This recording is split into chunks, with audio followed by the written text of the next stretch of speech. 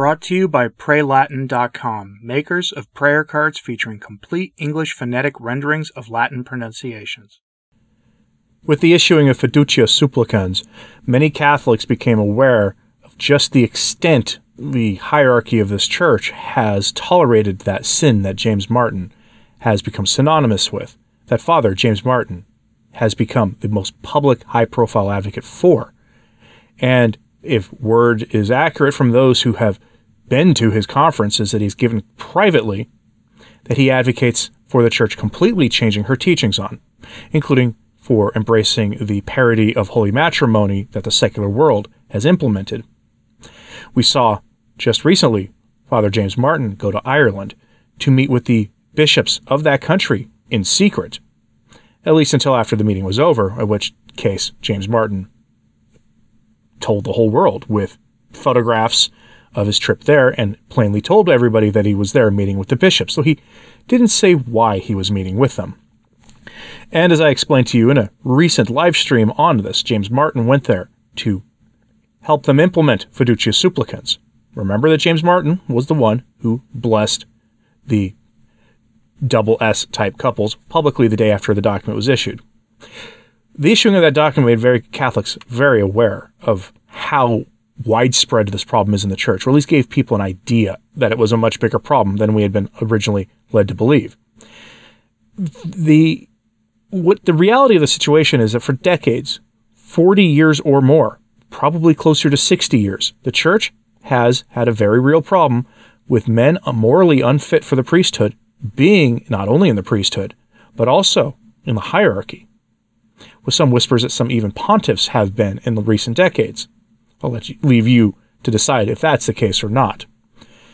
So now we revisit what Father Malachi Martin had to say on this.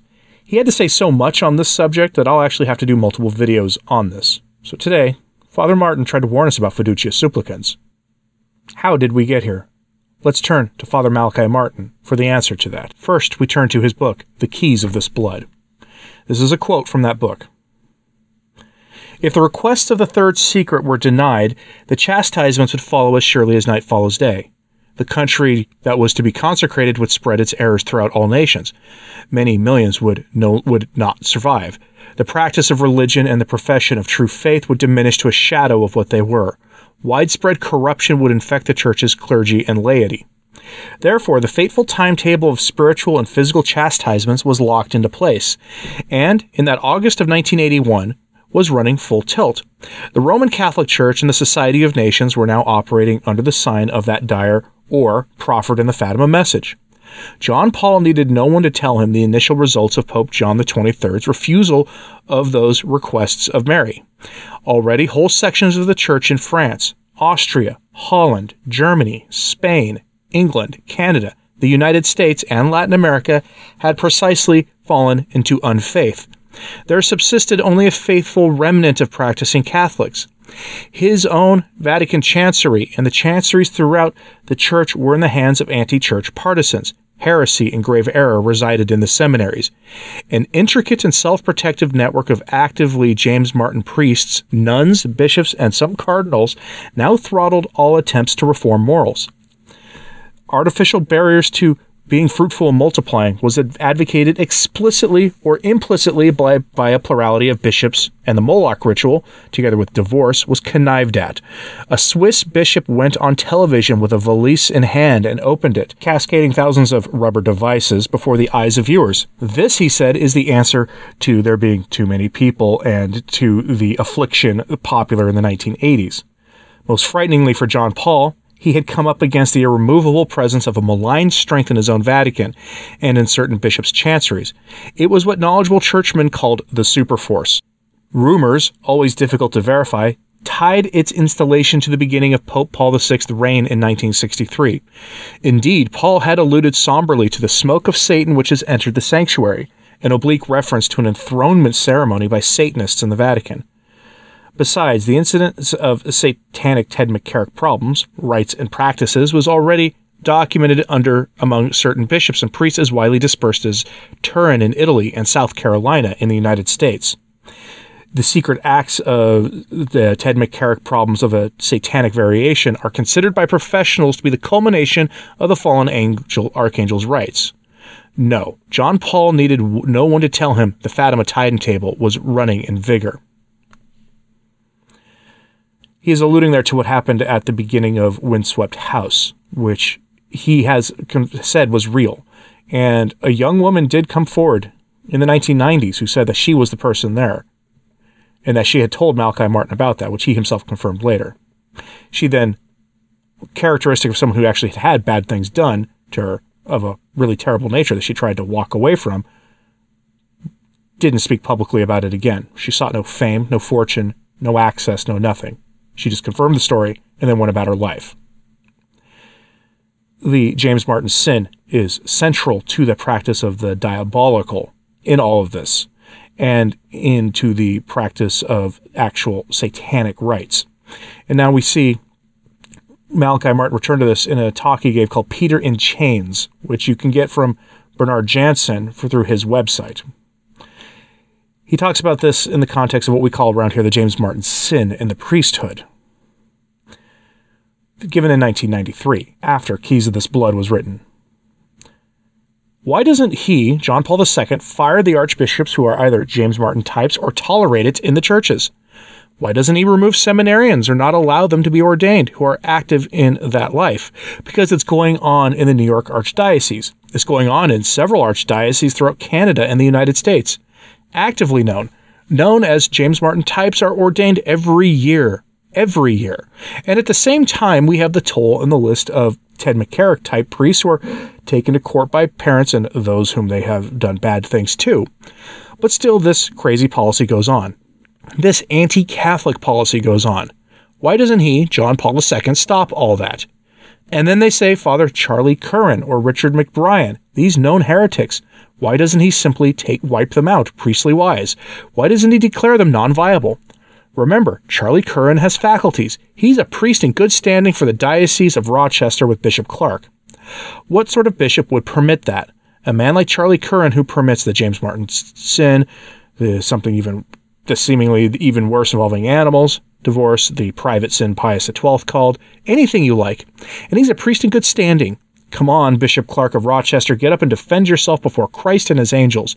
How dare he do that? But he's not the only one. Why doesn't the Pope scour our seminaries? Because as of 1978, actually October 16th, when he was elected Pope, he knew it was like this already. Remember, we'd had two popes, John the 23rd and Paul the 6th, who had initiated this new conciliar church. Faith has died out, and let me give you an example. If I'm a priest and I minister to a church, and I distribute Holy Communion, and I have a Mass for James Martin types, who seem to be very good people, very respectable citizens, but I know that the night before they do things to each other, and they're going to do that to the following afternoon and following morning, and I give them the body and blood of our Lord in communion, do I really believe it's the body and blood of our Lord? No, I can't. He continued this line of thinking in another talk with Bernard Jansen the next year, 1994, The Shoes of the Fisherman. Another thing which illustrates the confusion or the weakness of the Pope with regards to his church is the James Martin sin. You can be sure that already for 7 years we have filled his ears with audio and filled his eyes with videos and his cabinet with reports. He knows exactly what's going on. He knows the amount of the James Martin activity among the clergy. He knows the cardinals who are of the James Martin type. He knows the cardinals who follow Satan and who are like Ted McCarrick and the bishops and priests. He knows all that, but the difficulty is that they have entered the church. They are clergy. And for instance, there is no seminary today that I know of in the United States which doesn't ask a young man who wants to enter the seminary, what do you think of the James Martin sin? If he says, I don't want it, I don't like it, I condemn it, he is sent away as pastorally insensitive. Because there are James Martin types in charge. They've been hiding all of this for years, shifting their men around once they're discovered. Now they don't want to be without James Martin types. And the Cardinal of New York recently ordained 3 active types of that. What are you to make of a thing like that?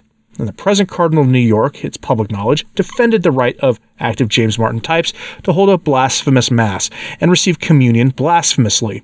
He said they have a perfect right to this. You shouldn't disturb them. What sort of mentality is that? It's a mentality which says the James Martin program is in the church. We will not disturb it because there are James Martin types in the church. This line of reasoning continues in his 1995 interview with Bernard Jansen called The Deserted Vineyard. The bishops who are not interested in having a plethora of vocations, the normal bishops. There are bishops who are. There are very good bishops. We have 4 or 5 bishops in the United States who are very good in this matter of vocations and seminary training. But that's 4 or 5 out of 180. And consequently, we are no longer getting vocations. And then we have this affliction of the James Martin sin in the seminaries. And they're not wiping that out because some of them are of that type anyway. They don't see what's wrong with it except an ancient fuddy-duddy superstition of the church against the sin in question, instead of being modern-minded. This is the attitude they have to it.